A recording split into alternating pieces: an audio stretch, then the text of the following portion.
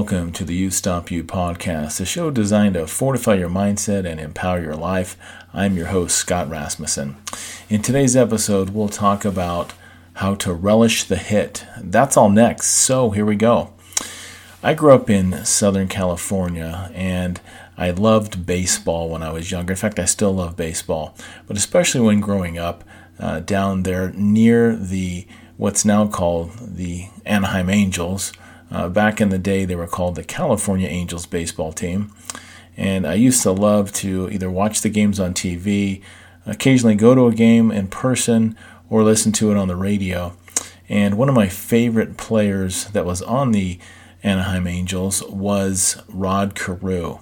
Now, Rod Carew was the first baseman for the team. He was a very popular player, very successful.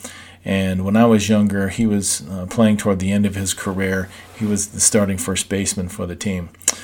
He played from 1967 to 1985. And here's just a few of his accomplishments about his amazing career. He had over 3,000 hits, which in baseball, that's an amazing accomplishment. He was an all-star 18 different times. He had 7 different batting titles that he won, and his 328 batting average for his career was just outstanding. And then in 1991, he was inducted into Major League Baseball's Hall of Fame. So he was an amazing player. I think the thing that I remember most about him during his playing days when he was on the Angels was just that he was always consistent. Just you always knew what you're going to get with him. I looked over some of his statistics, and he wasn't a power hitter. He didn't hit a lot of home runs. Throughout his career, he did hit 92 home runs, which seems like that's a decent number. But instead, he had 3,053 hits, which that is just amazing. And that's what he became known for, is basically mastering the hit. And whatever situation he would be in, most of the time, he would be able to get a hit. And so I've thought about this a lot. And in today's society, a lot of times we're thinking about, we just got to knock this out of the park, and we just got to just do perfect on this. And there's places for that where you will hit the home run, so to speak, and you'll be the star of the office or whatever. But most of the time in your life, it's the base hits that are just going to add up and that are going to create some power and some sustainability in your life. If your boss asks you to do something and you just do that and accomplish it, that's like relishing the hit. That's like being like Rod Carew and not hitting the home run every time, but getting the hit and getting on base. If you're on base, then you have an opportunity to score and the team has a chance to win. If you're not on base, then the likelihood of your team scoring obviously goes way down. And so in life, relishing the hit is just super important.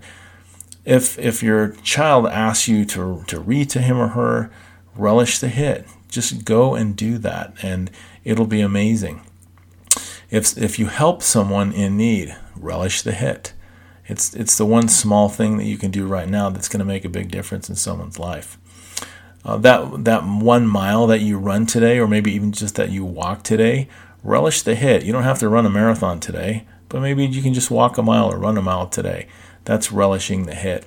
There's a lot of good things that happen. There's a lot of good byproducts that occur when you're out relishing the hits. And some of those things is that you get really consistent.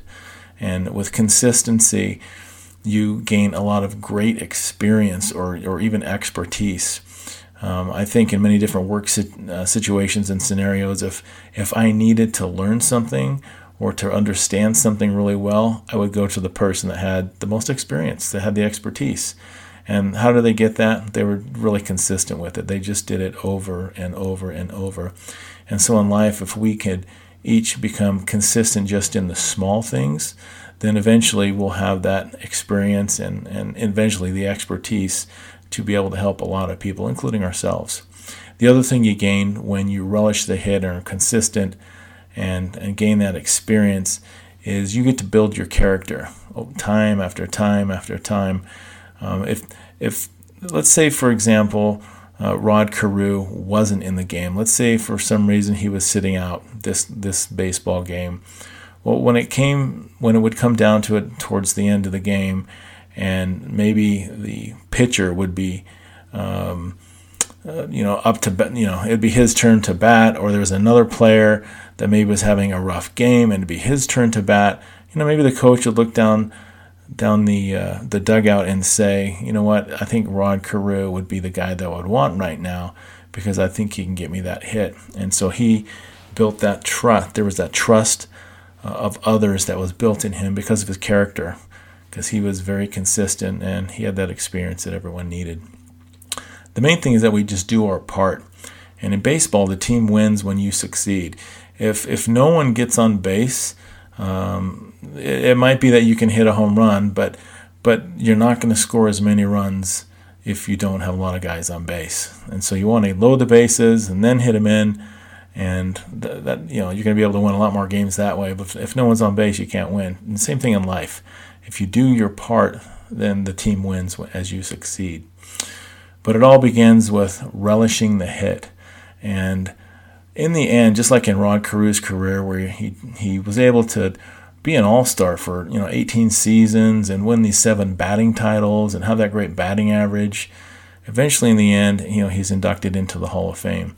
And in our life, with our family and with our friends and with co-workers and business associates, as we are successful over time with these small hits again and again and again, we'll have success.